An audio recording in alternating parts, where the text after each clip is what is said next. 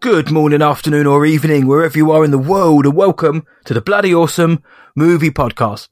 My name is Matt Hudson, and joining me from across the pond, he's the statesman to my kingsman, it's John Burke. How are you, sir?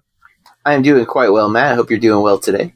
I am. Again, we said it the other week. I was thinking so hard of what your nickname was on the show that I almost fumbled it and called you the Kingsman, which would of course been a tragedy we couldn't have recovered from. But I'm doing okay, my friend. I'm doing okay. It's kids are off school over here now, so it's getting hectic. The weather's getting hotter, and as a proud, let me drop that. As an Englishman, I can't handle the heat, as we've mentioned for the last 4 or 5 years on this show. But I'm doing okay, my friend. I'm just wondering whether tonight's film was going to bring the heat. But before that, I must know, how are you? Are you keeping Florida safe? You know, doing things. Been a busy week. Feel a little behind. But it's a 3-day weekend, so that's nice. Exciting. I just got home from work not too long ago. And my students, I had a variety of films being displayed this week. My first year group was watching Free Solo, as we have been studying documentaries. And then my second year group is starting animation, so they've watched Spirited Away this week, nice. Which was mostly loved by the room. And then my third year group, I decided to do a superhero themed unit, but I wanted to go for alternatives. So we watched Midnight Special from Jeff Nichols. Oh, yeah. I watched that the other week, rewatched it the other week. I really enjoyed that film. I wasn't here when they started it because I was out for a dental appointment. And I regret starting it without me being there because they kind of went in with not knowing how to watch a movie that's so quiet and so confident that the audience will follow along without them having to have these giant exposition dumps. That they were initially standoffish against it, and then today, before we finished the film, I kind of gave some instruction and some context in which to watch the film from, and it seemed to really turn them around on it. So I'm a huge fan of Jeff Nichols movies. I really can't wait for his next one. And I think, next week, though, I don't know, our schedule is weird next week because we have testing is kind of starting, and so things are always broken and off, but they're going to be watching Unbreakable next. Which is kind of the epitome of the non-traditional superhero film, right? Where you don't even know it's a superhero. Yeah, and the more you go into those that trilogy of films, the more you find out that it is an unconventional superhero film. And in this modern swathe of Marvel and DC, as whatever I think about those films, it is quite nice to see a superhero film where it almost focuses on the everyday guy who, even with superpowers, he's kind of still just an everyday guy. But what you said then about Midnight Special was bang on the money. It's an extremely confident film, and I think that is a fabulous point. I remember the first time I heard of it, way back in, I think it's 2015, 16, whenever it came out, simply because I was like, oh, wow, Michael Shannon, Kirsten Dunst, Joel Edgerton, and the guy who's Kylo Ren as well at the time. I was like, oh, sweet, Kylo Ren's in this film. I knew Adam Driver was a very good actor, but I was still becoming acquainted with his talent. So, I was very excited to see films that he was in because he was in a Star Wars, and it's a great cast. It's a very confident film. I would also hasten that even if you read the synopsis on the back of the Blu-ray, it doesn't really play out like that still. It's a very different film to how I once thought it was going to be, but for the better, I must admit. I think it's a really, really solid film, Midnight Special. Often underappreciated, I think, in sci-fi circles. Big time, yeah. And it was slept on at the time. A lot of people still haven't seen it. I think it needs to be watched. As so many movies, I love when movies find an audience. They so often deserve to be seen. And even again, there's movies that I don't like, but I'm happy for the people who do, that they take joy in something. So. No, I hear that, my friend, and we take joy in delivering the Bloody Awesome Movie Podcast each week. And what we'd say to you is if you do enjoy what we are doing here, you can support us for free by leaving us a 5-star rating and or review on your podcast provider of choice, which now includes Spotify. It just means that we get further up the algorithm, more eyes on the show, more ears on the show, and we get to interact and hear from more of you film fans each and every week. So if you do have a spare 30 seconds, John and I would really, really appreciate those 5 stars. And if you're new to the show, each week we put on a non-spoiler review of what we kind of deem to be the most exciting, biggest or interesting release of the week, whether it's cinematic or streaming. And this week we are talking about Sonic the Hedgehog 2, directed by Jeff Fowler, written by Pat Casey, Josh Miller and John Whittington. And the returning stars James Marsden, Jim Carrey, Ben Schwartz, Tika Sumpter, and are joined by Idris Elba, Natasha Rothwell and Colleen O'Shaughnessy for this sequel to... When did the first one come out? Was it 2019? No, it was 2020. It was literally right before the pandemic. Yes, it was one of the last theatrical runs. That's right, because of Toothgate, because of how Sonic looked. That's right, it's pushed back. It was going to be 2019, I think, and then it was pushed back to 2020 so they could fix his appearance. And no such issues with his appearance in this film. Again, we don't do spoilers on this show, but we do read out the synopsis from IMDb. When the manic Dr. Robotnik returns to Earth with a new ally, Knuckles the Echidna, Sonic and his new friend Tails is all that stands in their way.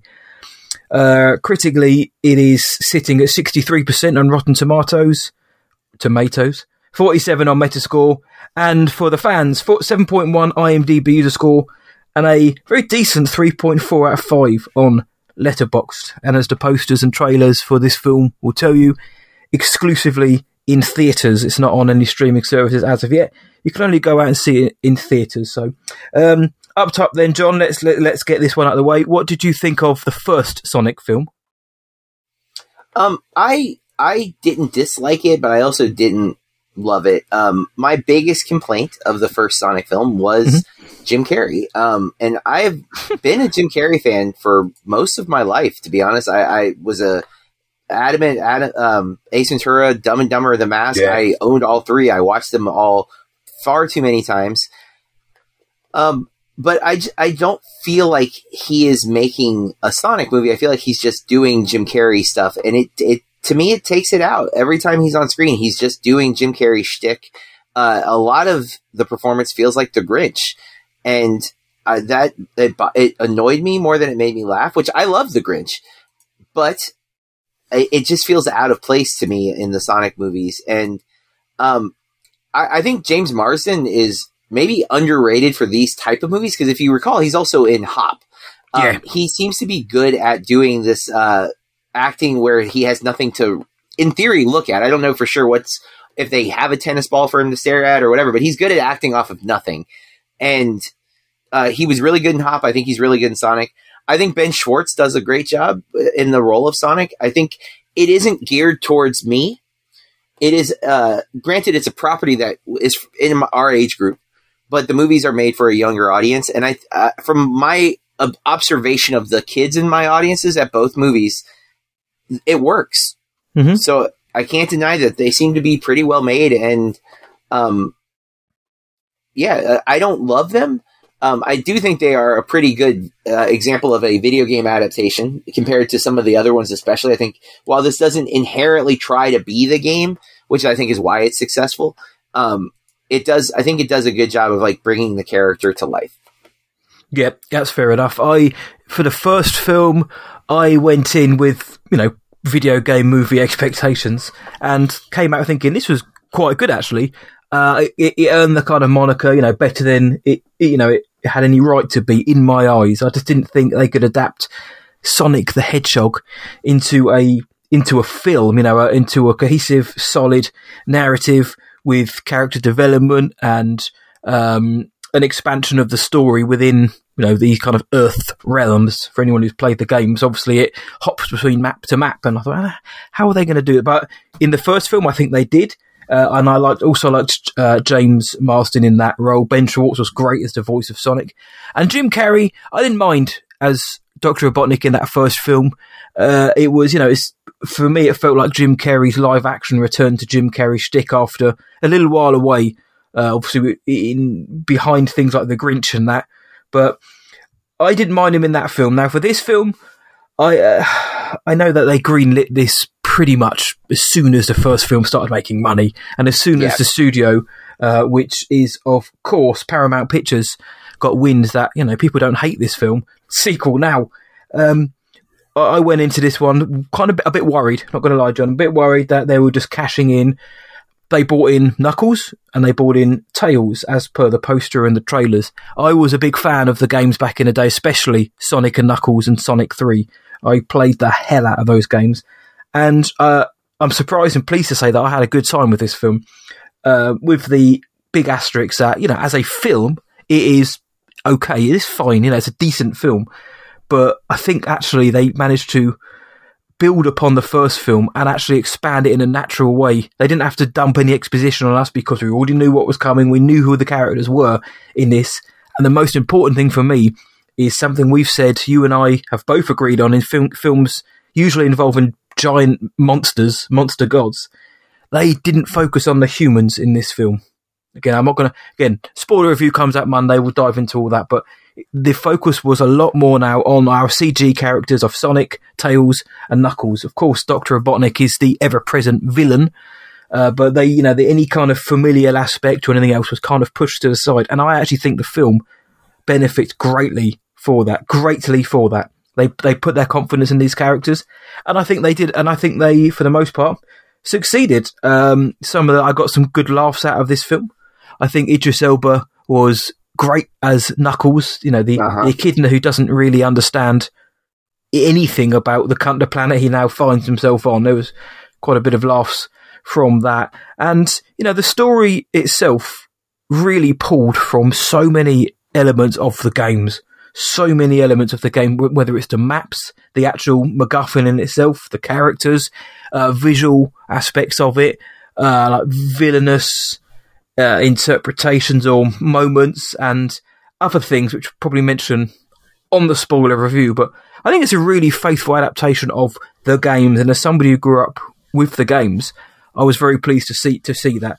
The film was good. It's got a few missteps here and there, but I think actually overall it was surprisingly cohesive. Dr. Robotnik, Jim Carrey, this might be his last film, and as he said he wants to retire. Now, again, without any spoilers, I don't know if they tweaked anything in this film to potentially accommodate his fairly late in the game statements. I don't think they would have done. I don't think they would have had time to. But I think he was chewing the scenery even more so this time. He was, big time. Maniacally Jim Carrey in the most Jim Carrey sense. And I didn't mind it because I think he actually carried an actual threat in this film. I think Robotnik actually felt like a bad guy in this who wanted to be bad. He can't be redeemed and he wants to kill the hedgehog. That's all he's here for. I like that. The tone was right for me for the most part. And it actually, when it needed to be serious, the film got serious. Not mind-crushingly epic, but I think the Jeff Fallon knew when to pull back on the jokes and when to add them in. So lots of lore, lots of decent gags, some good sequences, some iffy CGI. I like the new characters. A couple of missteps. There's one scene in particular I think so many people have picked up on, which does actually involve the human characters, which does derail the film, and it's got a really naff subplot in it, which I thought, this is really badly handled. But that aside, my friend, I think this film was very entertaining. This sounds awful. I don't want to say it's a great film, but it's a very entertaining film. When you mentioned the kids, the kids in the screening I was in, or the younger people, were lapping this up. And there is a post-credit scene. Not going to say what it is. There was a few people in my screening who got very excited about the post-credit scene. So, I thought it was a very entertaining film, my friend. I noticed during this you had a few ums and a few ahs. What are you thinking, man? Yeah, so I wasn't a big Sonic fan. I was more Nintendo than Sega when I was a kid. Not out of even, it was like I had the money to have one system. I had Nintendo, so that's what I played. Same, I went Sega. I didn't dislike the Sonic games by any means, and I've gone back to them. I've always liked Tails. I actually tend to like sidekicks. Like, I'm a big fan of Robin. I like Tails a whole lot. So I was excited that Tails was going to be in this. One of your initial statement that they removed the humans, I wish was true. I feel like that is the weakest point of this movie, and it's not even that the humans are bad. And I actually think, as a plot, it kind of works. But the CG characters are so compelling, you don't need the James Marsden and Colleen. Is it Colleen? No. Yep. Sorry. Yeah. No, she's Tails. Yeah, she's a voice actor of Tails. It's Maddie. Tiki Sumter. And yeah, Tiki Sumpter's character, no offense, I think they do a good job. It just is like, it's excess. And the reason I can say that confidently is this movie is 2 hours long, and that is half an hour too long for a kid's cartoon movie about Sonic the Hedgehog. I agree with that. There's so much that would be easy to trim out, and you would have a tighter, solid film. Because that's the thing. It is good. I actually thought the CG looked great. There's a scene where Knuckles is running alongside of Jim Carrey's Dr. Robotnik, and it looks like there's a real Knuckles with him. Like, and I'm like, that looks real to me. Like, it looks like he's like Jim Carrey could push him over. I was mostly impressed with the look of the film. I thought the Sonic and Tails interactions were great. I thought the Knuckles interactions were great. Idris Elba brings so much gravitas to a pink hedgehog video game character. I'm just like, what's happening? It's crazy how good of an actor this guy is, that just his voice brings that kind of weight. Jim Carrey is overly chewing the scenery. I think he quotes the Grinch in this movie. I think there's like legitimate line reads that are exactly the same as the Grinch. But it's not even that it doesn't work. It just feels like Jim Carrey in a Sonic the Hedgehog movie. Mm-hmm. But I do agree. I think the character of Robotnik does seem more menacing and an actual threat to Sonic in this film. I overall enjoyed it, though. I did enjoy the parts with the CG characters more than the parts where we have the human element. I think the message of the film is super great. I think it's one that kids should definitely hear. This idea about family and togetherness, and I'm always a sucker for that message anyway. So I like that element of this movie. To give a little bit of a frame of reference, I got to my screening, like I was going to go to the 2:00 show. Yeah, there was a 1:30 show, and my theater does 24 minutes of trailers. So I walked in and it was 1:50, and I'm like, you know what? If I go to the 1:30 show, the movie will be, I'll be good, right? Like I'll be able to walk in and the movie will start. And knowing it was 2 hours, I'm like, I kind of want to do that. So I'm going to do that. I don't usually do that. I usually get there before the trailers start and I can pick my seat. So I took a chance and it worked out, but it was one of the smaller auditoriums, and every row except for one had people in it. So I don't like to sit in a row with people in it if there's an empty row. I feel like that's the right thing to do. You take the empty row. So, but behind me and in front of me were kids with their parents. When the movie starts, the kid behind me starts talking. And I'm like, oh no. Here we go. Then the kid in front of me starts talking. And they're not directly in front of me. They're like in the row in front of me. But I can hear them. And I'm like, oh no. This is why I hate going to kids' movies on a Saturday, because this is going to happen. 10 minutes in the movie, they stop speaking and they never speak again. Because they're so enraptured. Oh, okay. I know, but they never spoke again. No, they're so enraptured with the film that they are just watching. And awesome. That to me was a sign of, even though I don't think this is a masterpiece or anything like that, it must be a really good kids film that it can keep two kids silent for its runtime. For a 2-hour runtime, even during the parts with the people. There's enough of Sonic in those moments, for the most part, that people were content. And I know like there's lessons, because Alvin and the Chipmunks, I think the second or third movie, they kind of deviate from Dave like completely, and I think that was like, it didn't work as well for some reason or something like that. I feel like there's, we've had the Smurfs that did this with the live action crossing. The first movie, I think, needs it because Sonic's alone and we're trying to get Sonic acclimated to this world. In this film, though, we know the story, we know what's going on, and the video game world is coming into play more. Yep. So I think you need to let the humans be sidelined more. But overall, I actually think this one's better than the first movie. I think Agreed. Partly because of the video game stuff starting to come into it. And I think they do it in ways that work. Like, it is a MacGuffin. It's a blatant MacGuffin. But that's okay. I don't have an issue with a MacGuffin if I'm enjoying the journey, that while they're chasing it, if the journey's exciting, I'm in. And there's a lot of fun scenes. That is where I have issue with the human thing. It does make sense why it happens, but it's also like, yeah, but you could have done something else instead. Like, it didn't need to be that. And they do some stuff where they sideline a character for too long, and a couple of little nitpicks here and there, but overall, it's competent. It's still among the best of the of the I'll get there eventually. The video game movies that we've been given, many of them are trash. I enjoyed Uncharted. I think I might have even enjoyed Uncharted more. I would be hard pressed to say it's a better movie than this, though. Like, I think this is Uncharted is just more of my cup of tea. I like Mark Wahlberg's stupid humor. I like Tom Holland. I like parkour. You know, I mean, Sonic, I think, is maybe a better movie than Uncharted in almost every way. Like, it's more competently written.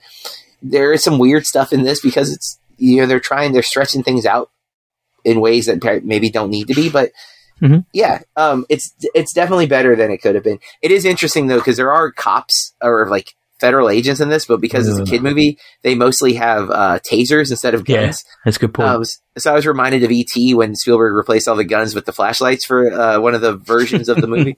I'm like, maybe it should have been flashlights. They could have just been playing freeze tag. It'd have been fun times, but I'm here for that. No, I'm with you. I can't remember if you agreed or disagreed, but yeah, I think for me anyway, yeah, the film is better when the humours aren't necessarily front and centre, which is odd because I really thought, like you said, Tigger Stampter, James Marsden, there's nothing wrong with what they're doing, but I was enjoying our video game characters, certainly the anthropomorphic creatures the most. And yeah, I didn't even mention Tails. I probably should give props to Tails and Colleen O'Shaughnessy, who is the voice actor for Tails from the games, which is an unusual step, but one I kind of wish more studios would take, especially when it comes to a pretty faithful adaptation. You know, this isn't a live action. This isn't a real fox.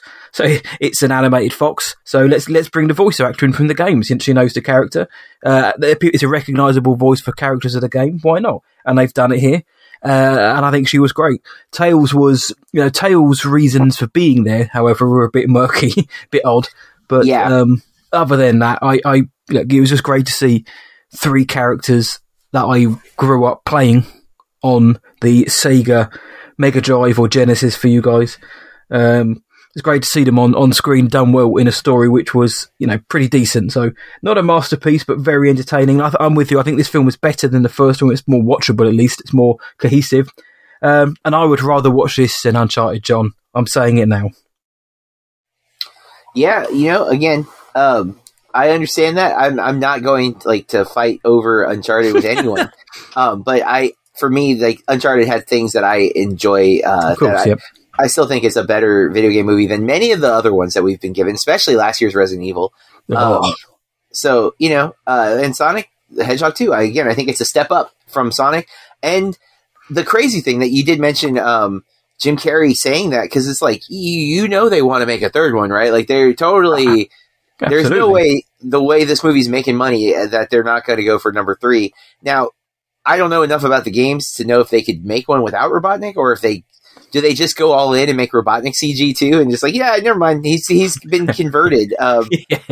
They could do it without, but he's always kind of, for me, he's like fairly omnipresent. He's always there, but how they maybe want to take the third film again. Fear not, guys, no spoilers. I think you can actually do the third film without Robotnik with what they're setting up.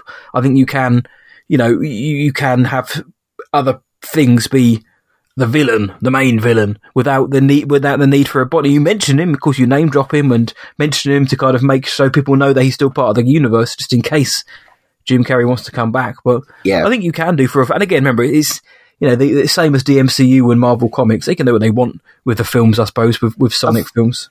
A weird thing they could do is turn Stone into like maybe Stone steps up into the position or something. Like, he's like, I'm tired of being the assistant, and becomes becomes Robotnik Part 2 or 2.0 or something like that. Yeah. Because they have set Stone up to be this kind of what's the word I want? Sycophant, right? Like, he's like hardcore supporter of Robotnik, so maybe he just steps into the role. I liked him as Lee. Oh, I'm not going to say that name right. Lee Majdoub. It could be Majdoub, but Majdoub we'll go for. But I liked him in both movies too. So, I would be down to make him the big bad if Jim Carrey won't return in the role. But I gotta say, I kind of went into this one a little more apprehensive. I'm not opposed to seeing number 3. I'm like, you know what? Bring it. It's better than some other stuff we get. So, let's do it. let's bring it on. So it looks like we're both going to recommend this film. If you've got a spare couple of hours, despite the fact this film probably could be 20 minutes shorter or half an hour like John said, then yeah, go spend it watching Sonic the Hedgehog 2. You could have far worse times in a movie theatre than watching this. So go check it out. So that's our non-spoiler review. Our spoiler review will drop on Monday for Sonic the Hedgehog Part 2. And now we move on to our next segment, which we like to call Chuffed Headlines.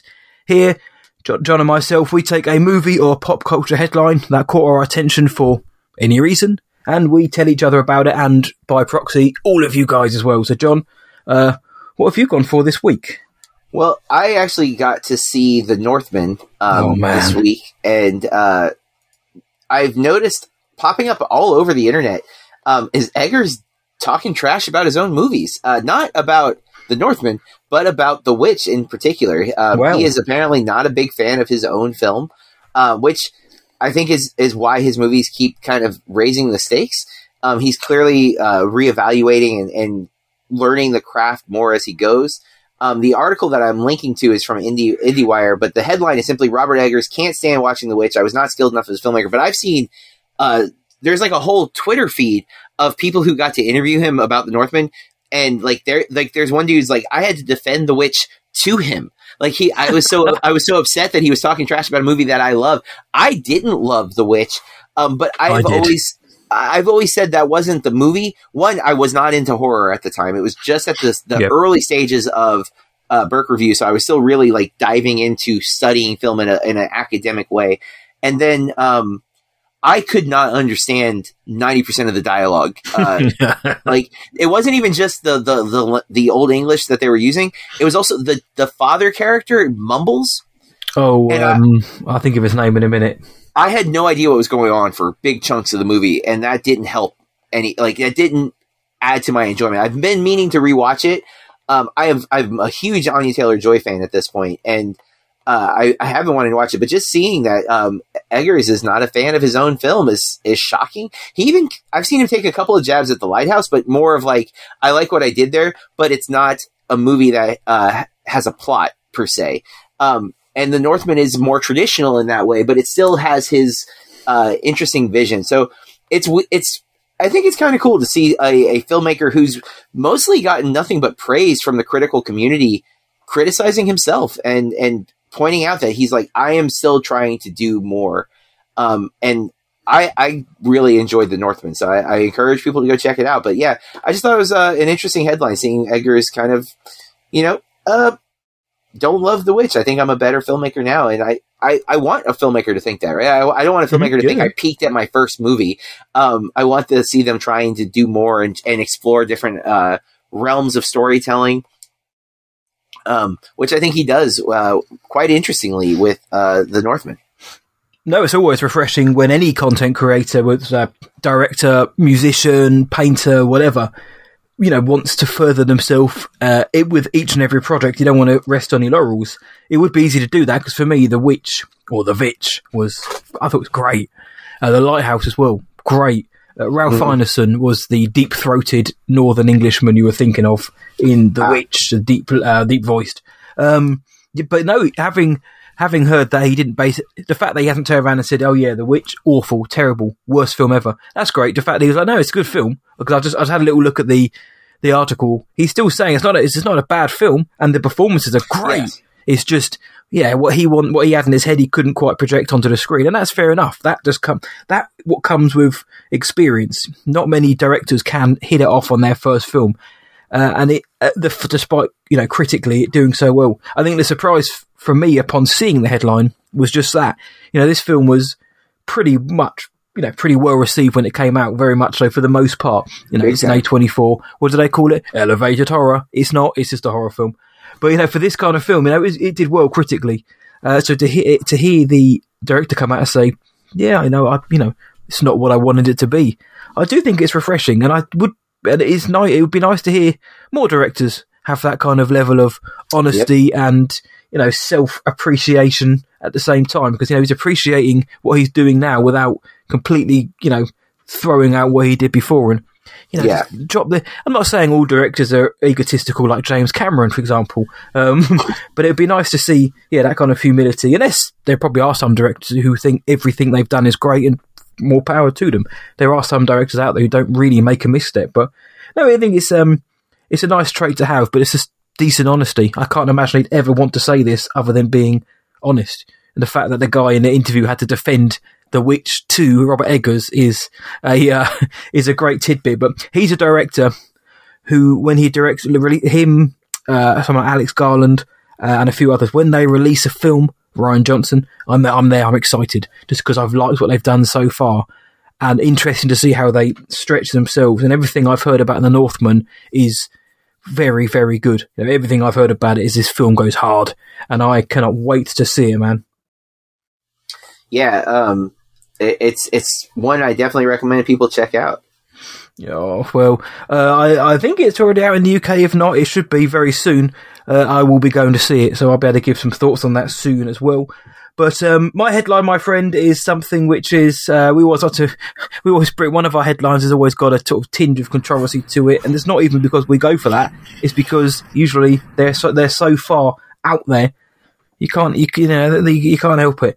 This headline: Warner Brothers allows China to censor Fantastic Beasts 3's gay storyline.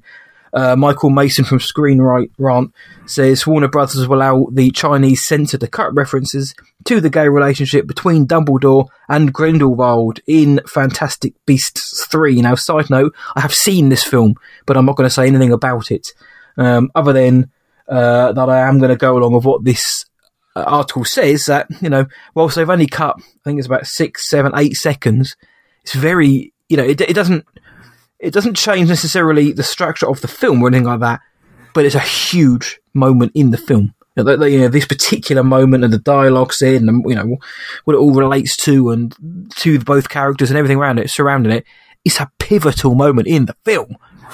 But Warner Brothers going to Warner Brothers. They've got to think about that pretty green, and rather than lose all of the money by pulling the film from China and saying, look, this is our film, this is how we want to release it. Obviously, listen, I don't want to sit here and offend anybody's customs in their countries. However, this is the film and the story that Warner Brothers has gone for, and the director whose name David Yates has gone for. This is the story, and this is the character. This is the part of his journey, or their journey. Rather than that, let's just placate people and take the 6 seconds out and remove a very integral part to the story. A lot of people might say, 6 seconds, who cares? When you see it and you see the comparison, when it's not there, it's it's a big deal. Plus, also the fact of what we're looking at here, obviously the representation side of it. Just taking that out to placate people.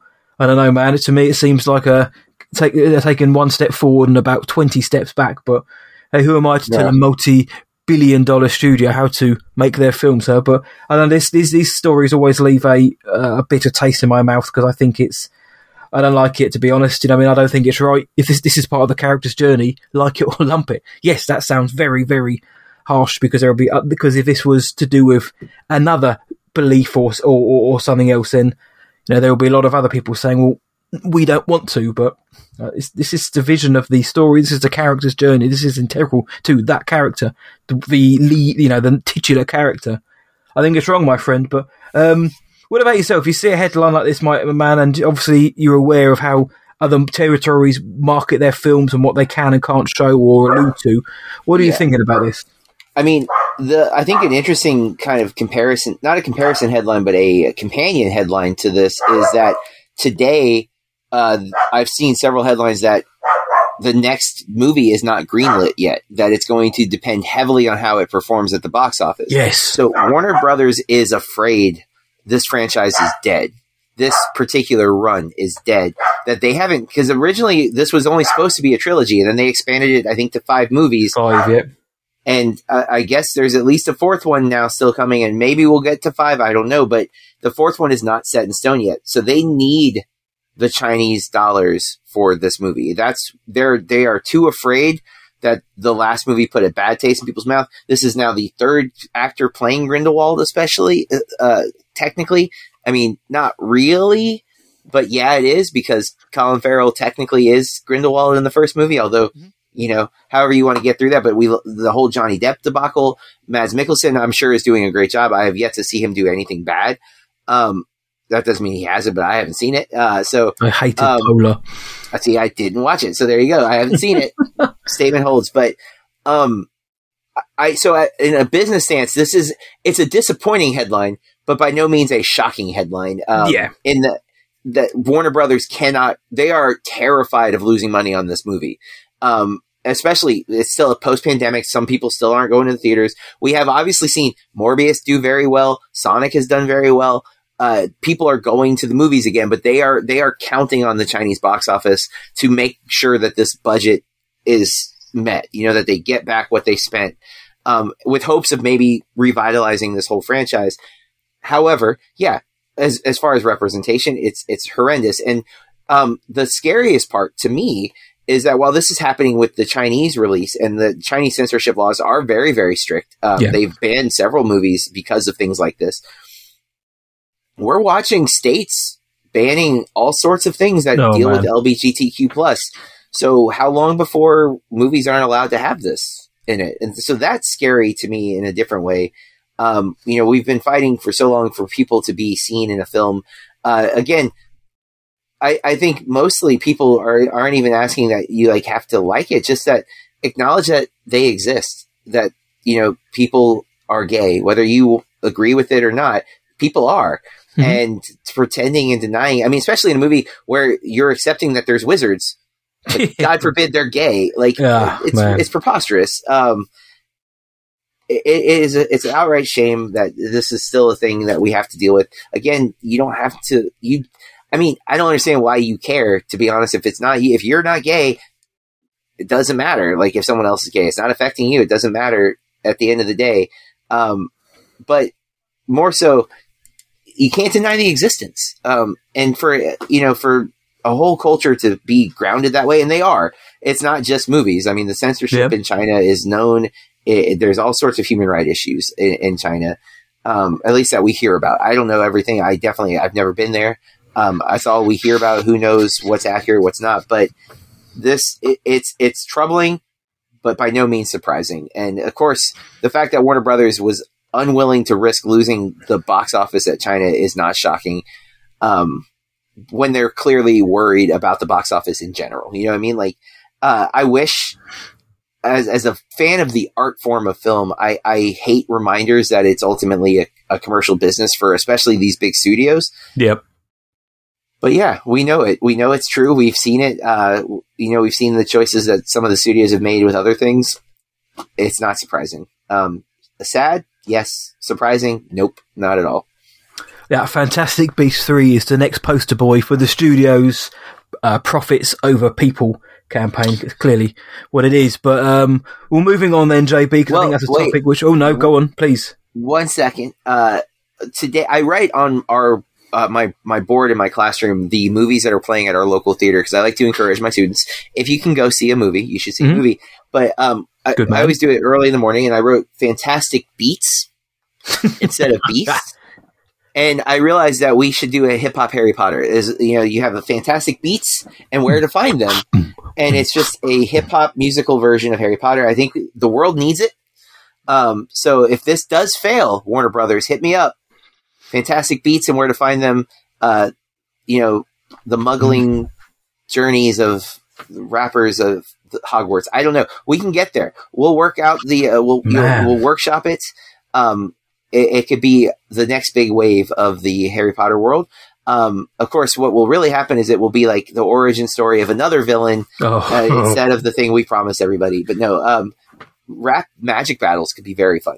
Dude, I'm here for that. It'd just be called Newt, not Newt Scabbard, just Newt searching for the dirtiest rhythm he can find, the most ridiculous beat of all time. I think that's Lord of the Rings. They've been doing raps. That cast have been doing raps for years. They're great.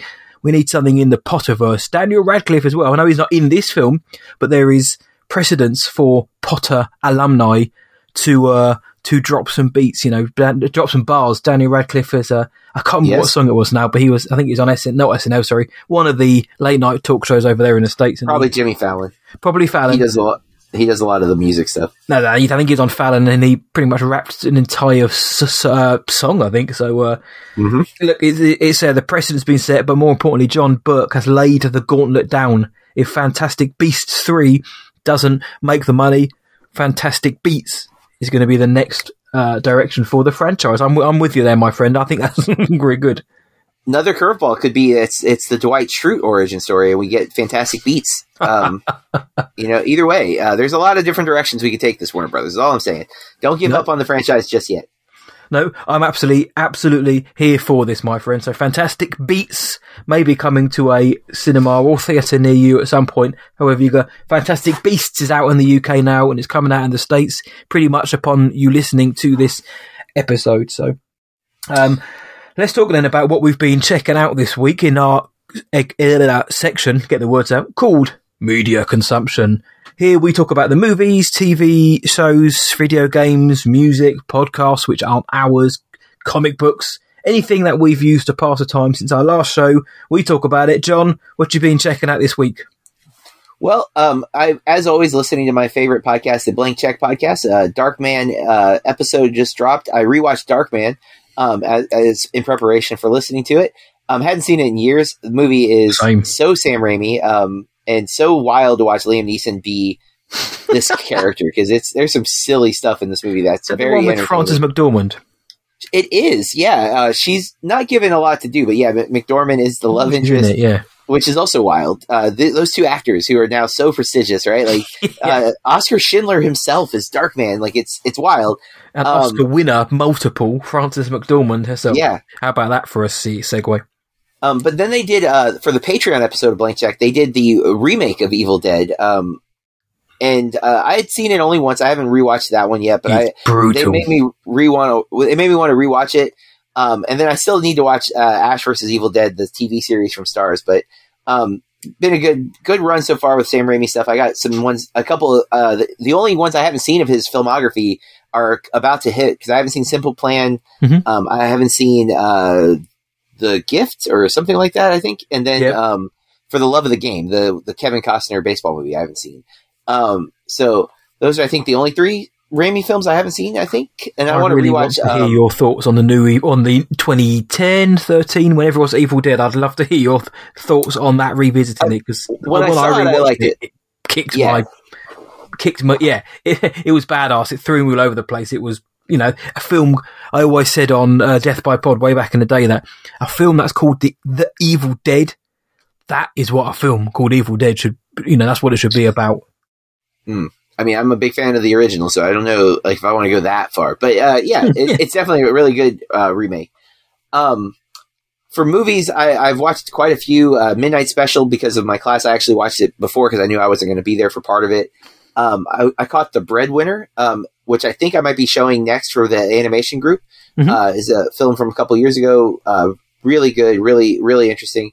For Movie Club, I watched Akira for the first time, the 1988 film. What did you think, Bill? You know what? Didn't love it. Mm-hmm. I don't think it's a bad movie. Ghost in the Shell and that, two iconic animes that just, to me, were like, they're fine. I don't see why they're so beloved. And I hate saying that. I know maybe it's just because I came to them so late, or I've seen all the things that were inspired by them that they don't land the same way for me. Or maybe it's just like anime. It does seem to be anime like that seems to never click for me. I seem to like the human drama anime a lot more. The Studio Ghibli, especially the Hayao Miyazaki films. Oh man! And like Your Name and A Silent Voice. Those things just click for me more than the ones that are action oriented stuff. Yeah, and I love Blade Runner, which inspired the look of Akira, but for some reason, I don't know. Maybe I need to rewatch it. I've heard mixed things about maybe watching it in dubbed instead. I watched it subbed. But and again, I don't dislike it. I just wasn't like I expected to be like, oh, I can't believe I haven't watched this before. And it was more like, is it over yet? Like I dozed a couple of times, man. Doesn't it? I haven't seen the 95 or the original Ghost in the Shell or Akira until about 2 years ago, I think. So I watched them, you know, and I almost it's almost like a versus. I did it on the old show. I did NPM. We did like Akira or Ghost in the Shell. So I watched it. I was like, which one do I prefer? And I preferred Ghost in the Shell out of both of them because I don't know, it felt in terms of like a human story for the most part. That felt more human to me. Akira is so out there at times, but I liked both of them. But I agree with you. I remember saying to my mate at the time that I liked Akira, but it came with such like reputational baggage that I expected to love it, and I just thought it was really decent. You can see the influences of other films all over it, but I like both of the films. But I'm with you on that. Like the Miyazaki Ghibli type films, they really do strike a different beat for me. Yep. As I mentioned, saw Darkman. I caught Michael Bay's Ambulance. You said it. I think it's really solid. It's definitely watchable. I do think we need to never let Michael Bay have a drone again, because he just went wild with the drone shots. It was like a kid in a candy store. It's like, I have a drone? Awesome. Let's do all these crazy, like, for no reason. Like, let's cut to drone flying through the city for no reason. And then also, like, I think Michael Bay might have ADHD and was never diagnosed because the dude can't keep a camera still for any reason. Like, there is a scene where they're having the most casual of conversations and the camera it's cycling around the two actors, and it's also cutting rapidly on top of it. So it's just nonstop movement. It's like, dude, take a breath. Like, this is going to be a chase movie. We're not there yet. Like, let it get there. We're not chasing the actual camera. I preferred the bits where did I say? I prefer the bits in the ambulance for the most part, other than everything around it. Yeah, I overall like the movie though. I think it's watchable. It doesn't need to. There's a whole 20 to 25 minutes that could easily be cut that you can tell was added to extend the runtime. Especially when I've read the synopsis of how simple the synopsis is of the 2005 version of the movie. Mm-hmm. I'm like, wow, they really amped up all the stakes in this. They're like, no, it's not just someone dying in an ambulance. It's a cop they shot. And you're like, whoa, calm down. Like, it would have been tense with just anyone in the ambulance, but now you've made it like so many things are happening. And I don't know if you actually have any commentary on any of it. You just have things going on. Anywho, very watchable film. I'm excited to hear what you think about the next film, because I haven't seen this, but I really want to. It's on your radar, though, then, I take it. I was about to tell you, you need to put it on your radar. Big Tuna heavily encouraged me to reach out and see if I could get a screener for this, and I was able to. It's great. It's super allegorical film. First-time young actress crushing it in a movie like this. At first glance, when the movie started, I was like, this movie's way too bright and shiny. It's for sorry, I think we mentioned what. Oh yeah, I didn't say it. I never said the name. I'm technically still kind of under embargo, so I'm kind of skating around things. Okay. It has had festival releases, so they're not like there's information about the movie out there, but the I think the VOD release is in 2 weeks, or a very small theatrical release is happening. So they asked me to hold my review. So I won't say much else, but I definitely think you will enjoy it. If you get a chance, listeners, check out Hatching. I believe it's a Swedish film. Finnish film. Sorry, I was close. Same area. Dumb American. What can I say?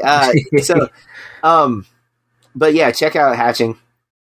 I went back again. I'm kind of looking at different ways to introduce animation. So, Waltz with Bashir is a animated documentary from 2008, I believe, that I've known about, and it's been on my radar for a long time, but I've never watched it. I finally was like, you know what? I'm going to dive into this. I love the look of this film. I think the animation style is really, really cool. I think the art is awesome. It is a crushingly compelling story of, again, real life things. Interesting look at it. It was one just like Flea. I like seeing when you have a situation where you have a true story you want to tell, but no one filmed those events. Rather than doing actor recreations, I think animation is such a cool way to do it. This is now actually the third animated documentary I've seen. I think this year, because I might have watched Flea before this year. I think I might have watched it in December, but nevertheless, Flea, this, and then I'm not going to remember the name of the one I watched at. I think it was at Sundance that I paid for a ticket to a hybrid documentary. It was live action, but all the flashback sequences were done in animation, and it's about a school. I will find the name of it, but it was very cool. So I like this trend that we're seeing with more animation being used for documentary recreations. Highly recommend filmmakers do that. Caught The Northman, as I said, really enjoyed it. Alexander Skarsgård crushes it in this movie. There is this extended raid sequence that might start with the most awesome action move I've ever seen. where you're just like immediately like, that guy is incredible. That guy right there, you see him, he's incredible. And then you will just follow him in this one take action sequence that's phenomenal. Lots of cool stuff in it. It's weird and wonderful is what I think the W alliteration that I'm using for that film. Nice. 2 1966 movies off of the list in preparation for our next episode of Astrology: A Man for All Seasons and Torn Curtain. I want to tell you, Matt, when I saw the art for A Man for All Seasons, I was like, do not want to watch this movie. I actually thought the same thing. I had such a good time watching this movie. Damn. I didn't know much. I think everyone knows about Henry VIII. I think like that's a historical figure that we're all familiar with. I knew very little about Thomas More. And I was like so hooked on this guy. I'm just like, this dude, it's like, I love the logic and how he approaches things because it's kind of how I like to approach things. Like everything's logical. And as long as you're being true to yourself, you're doing the right thing. And I'm just like, I'm kind of on board with this guy. And I was like, I knew it was a true story. So I did kind of read ahead. Like, is this going to end? Yep. It's going to end bad. I was really into the movie. I was so surprised. I was like, it was a little long. It did take me I started and finished it the next day, but I wanted to finish it. Like I was like looking forward to finishing it. And the only reason I stopped is I had to go to bed, but like I was looking, like, I want to finish this. And I put it on. I actually still have 10 minutes left of the other movie I'm about of Torn Curtain. But A Man for All Seasons, so far, pleasantly surprised. Can't wait to talk more detail about it with you on Astrology. Torn Curtain is a Hitchcock movie from '66. Paul Newman, Julie Andrews. Not loving it, dude, and that's a rare thing for me. I'm kind of a Hitchcock junkie. I don't know that there's a Hitchcock film I don't like, and I don't think this one's one I don't like. But I am like, this feels really contrived. A lot of it feels really contrived, and I'm not vibing with a lot of it. And I'm just like, all right, yeah, but you know, he's done other great movies, so it's okay. You can't win them all, and that's, I think, part of it. It does feel kind of like he's checking boxes in this movie. Like, this is the things I do. Here they are. And it's like, yeah, but you've done them so much better before. So, and it's the downward spiral of his career at that point. Like, it is the ending points of his career. Torn Curtain. I think, Frenzy's not his Family Plot is, I think, his last movie. And that's like 76. Which I haven't seen that one yet, but, you know, and, so this might be at the end of his American contract, or might be maybe one of the first films back in Europe. I haven't done any reading on Torn Curtain. I just kind of dove into it because it was the year. And I bought it a while ago. So like, it's been on my radar. I like Paul Newman. I think Paul Newman's doing good work. You know, it's not him. It's just like, it doesn't feel, something isn't vibing.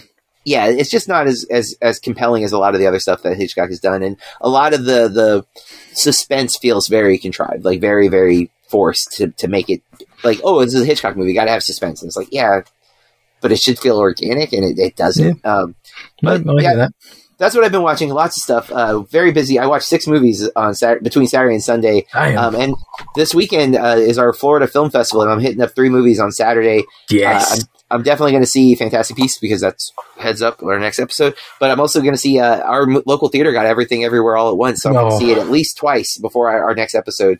So yeah, busy weekend. You're a bad man, because I before we came on air, I had a look, as I do every day, genuinely every day.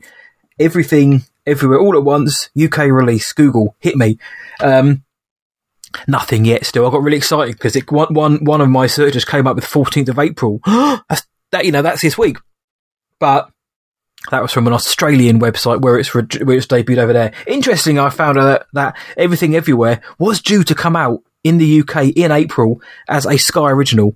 So it was going to be released on Sky TV, like they did with Promising Young Woman. So I would have been able to watch it at home. Yeah, I know it's not cinema, but I would have been able to watch it at home, you know, big TV, at the same time as everybody else has done. But for some reason they pulled it. I don't know if they're going to put it back on there, but it was removed from the April 2022 listing, which is a baffling decision for this very slow rollout, but I'll get to see it soon. On the last 2 films, Man for All Seasons, Talk, that's the beauty. I always say it, and I am plugging our other show, Astrology, here. That's the beauty of it. I looked at the poster for A Man for All Seasons. I read the synopsis, and we're not going to lie. We don't lie on this show or Astrology. I looked at the synopsis and thought, oh, damn. I will watch this because that's, we watch it to discuss the year. But I thought, I don't think I'm going to enjoy this. But the fact that you've come out and said, I didn't actually want to go to bed. I wanted to finish watching the film. I've always said they're the kind of films I want to find. Those great films which you either never heard of, or ones you thought would maybe stink a bit. Actually, they're could be the most compelling. And very, very pleased to hear that. I'm looking forward to watching it myself and discussing further next month on astrology. For me, my friend, I've been watching a lot of Disney films this week. I've had my young Padawan for the week. So we've been watching Encanto and singing along to Encanto. Well, I must tell you. Are you watching the sing-along version that they dropped? We did actually watch that today, in fact. But we've been singing along in the car as well. But we watched the sing-along version today and the actual standard version as well. Rewatched Turning Red because my daughter hadn't seen it. And she couldn't find it on her Disney Plus profile. I said, it's definitely there. Oh. It's a Disney film. But she's set up with the child, that parental control, and I'm guessing Turning Red is like a TV 8 or something like that, 8 Probably. plus. But obviously, hers I think is set to like 6 maximum, 6 years old maximum. So I had to go onto my profile, and there it was. We watched Turning Red, and she loved it. She loved Turning Red. Really, really enjoyed it. Maybe didn't necessarily understand the deeper meanings of what's going on, but she loved what was happening. She loved Encanto, and we watched Raya and the Last Dragon because she watched that the other week, said she loved it and wanted to watch it again, and I was pretty glad actually because I thought that film was stellar. Again, she absolutely loved that. I was playing along. I really hope I hope they can save Sisu. Oh no, Sisu! And she said, "Don't worry, Daddy, they're going to save her. Don't just keep watching." I said, "Oh, they better do. I don't think I can watch." And of course they do. Awkwafina doing great work alongside Kelly Marie Tran. Raya's a great film. It is. I watched Fantastic Beasts: The Secrets of Dumbledore. As John said, heads up next episode. So I'm not going to say too much about the film, other than the obviously Mads Mikkelsen is in the film. I think he does a very good job in the film. I don't want to say he's better than Johnny Depp because that's disingenuous of Johnny Depp, but he certainly isn't any worse than Johnny Depp. And actually, I think he actually makes the film better by being there. And the only thing I'll say about Fantastic Beasts: The Secrets of Dumbledore, without giving anything away, is this may not come as a surprise to many people, but I think this is a better film than the last one. This is a step up from The Crimes of Grindelwald, so that may even encourage people to go and see it. I didn't mind The Crimes of Grindelwald, but I also acknowledge that I did watch it twice. I thought one second time I did think, okay, I can see where the threads are starting to fall apart here, but I think The Secrets of Dumbledore is a stronger and better film. It's not a great film, but it's a better film. And 466, I watched Who's Afraid of Virginia Woolf for the first time. Richard Burton, Elizabeth Taylor. I think is it Mike Nichols' first film? Yes, it is. It might be the best first film, especially where a filmmaker knows their voice right away. I mean, yeah, all I knew about this was obviously who was in it and the fact that it had been adapted from a very controversial theatre production because at the time the Broadway show had a lot of cursing in it and a lot of words and actions and moments which weren't they wasn't conducive to the time, but the studio held firm and the director saw it and said, no, this is the story, I'm keeping it. Thank God he did. Again, what I'll say is Who's Afraid of Virginia Woolf is ridiculously good. It's compellingly good. It's not an easy watch though. It's not an easy watch, it's not a fun watch, but god damn if it's not a good film. More thoughts coming on movie astrology next month, but it's just similar, I think, to you with A Man for All Seasons. I watched Who's Afraid of Virginia Woolf quite late. I think I put it on about 11 o'clock in the evening. So, yeah, it's late. A bit tired, but I thought, no, I've heard a lot of good things about the film. I've got a chance to watch it. Let's just put it on. Let's stream this damn thing. Let's get it going. But I didn't care what time it finished. It could have gone on for an extra hour or so, and I would have been in, or 2 hours, and I would have been in. I was in on this film. So this is one of the. I know, but this one obviously came with a lot more fanfare because of the acclaim it's received critically, commercially, and with the awards bodies. But I hadn't seen it. And for me, it registers as one of those films where, hey, look, I'm seeing it for the first time because of this show we do, and it's a win for me. So, pretty much Disney through and through. A bit of Dumbledore and some classic films of old for me, my friend. So, that's what I've been watching this week. And in terms of the show, that's going to be it. But we are going to tell you though how we've been staying bloody awesome. We've got to keep our levels up. We've got to keep those bloody awesome barometers tipping over. So, John, how have you been staying bloody awesome this week? Matt, I have been being responsible and doing what we call adulting. I went to the dentist. I got a continuation of a root canal that was started 2 weeks ago. But I had an infection, so they had stuck medicine in there, and so they had to finish the root canal. So that I was in the dentist chair for 3.5 hours, sir. It was kind of torture. At one point, the Novocaine started wearing off, so they had to give me additional shots. It was my dentist is very observant though, because I started making like owl faces, and he's like, "Are you feeling stuff?" I'm like, "Yeah." He's like, "Oh, hang on, you've been here for a while," so he like gave me an additional shot. I was like, "Thank God," because I was like, "This hurts suddenly." And yeah, but so that's important. Take care of your teeth, because teeth are crazy how much impact they can have. They're so tiny, but so much can happen because you don't take care of your teeth. And I didn't for a long time because I was afraid of the dentist. And growing up, I didn't have insurance, so we didn't go to the dentist. So like the last 7 years, I've had tons of dental work done, and I still hate it. But I'm glad that I'm not hurting anymore. Like my teeth don't just hurt. Like that was a good chunk of my 20s was my teeth just hurting. So it's nice that that's not a thing anymore. Being responsible and adulting and making some big life decisions that I'm going to keep off the podcast for the moment. But it's been a week. I've been taking care of a lot of adult stuff. What about you, bud? How have you been staying bloody awesome? Well, by listening to your adulting in all of the ways that you've mentioned or have alluded to, my friend, I'm very pleased and proud of my man. But in terms of the dentist, some would call it adulting, some would call it madness. However, it is necessary. 3.5 hours, man. You could have watched 3/4 of the Snyder Cut in that time. I don't know which would have been more painful, but no, I didn't mind the Snyder Cut too much. It's not bad. You could have watched a movie astrology film from the 60s in that time. Me, my friend, I've been staying bloody awesome by kind of what I was just saying earlier on. It's the Easter holidays over here. So is it adulting? I've been dadding. It's the best word to say. Taking 10 days off work, have the young Padawan, and pretty much at the start of the holidays, I said, we won't be doing something every day. When we're going out and doing things every day, because, sometimes it's nice to just sit in. Every day we've been doing something, man, and it's been great. Even if it's, going to, the local petting farm, seeing the animals, or like today, going to this huge, like inflator zone, soft play, bouncy thing. It's like obstacle course. It was unreal how big and how cool it was, but, and swimming. I don't like swimming, but I'll do it for the Padawan. All these cool things, it's just fun to take time off work and actually, go and do things. Go to the beach or whatever it is. Enjoy the weather. Go to the park. It's been very nice to take time off work and spend it with my best bud and having a good time doing it as well. However, every night I'm absolutely pooped. So my consumption has been less than it would normally have been for most things.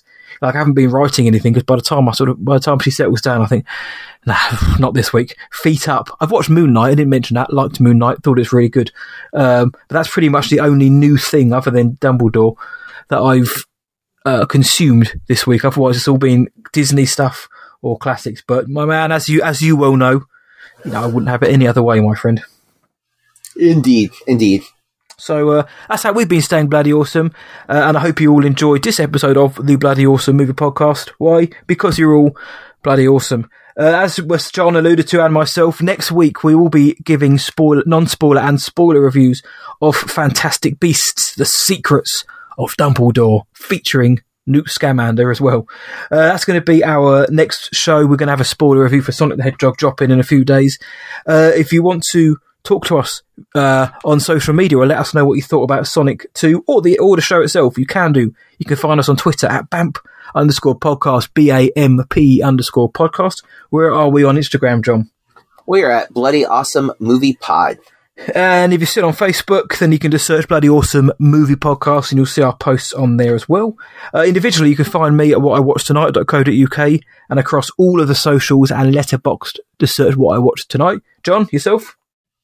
I am at BurkeReviews.com and at BurkeReviews on all the social media platforms.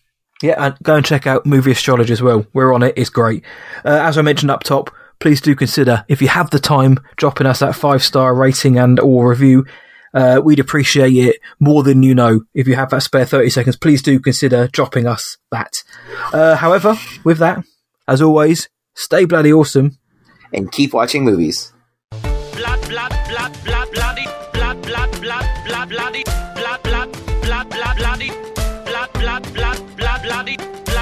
bloody awesome. Blood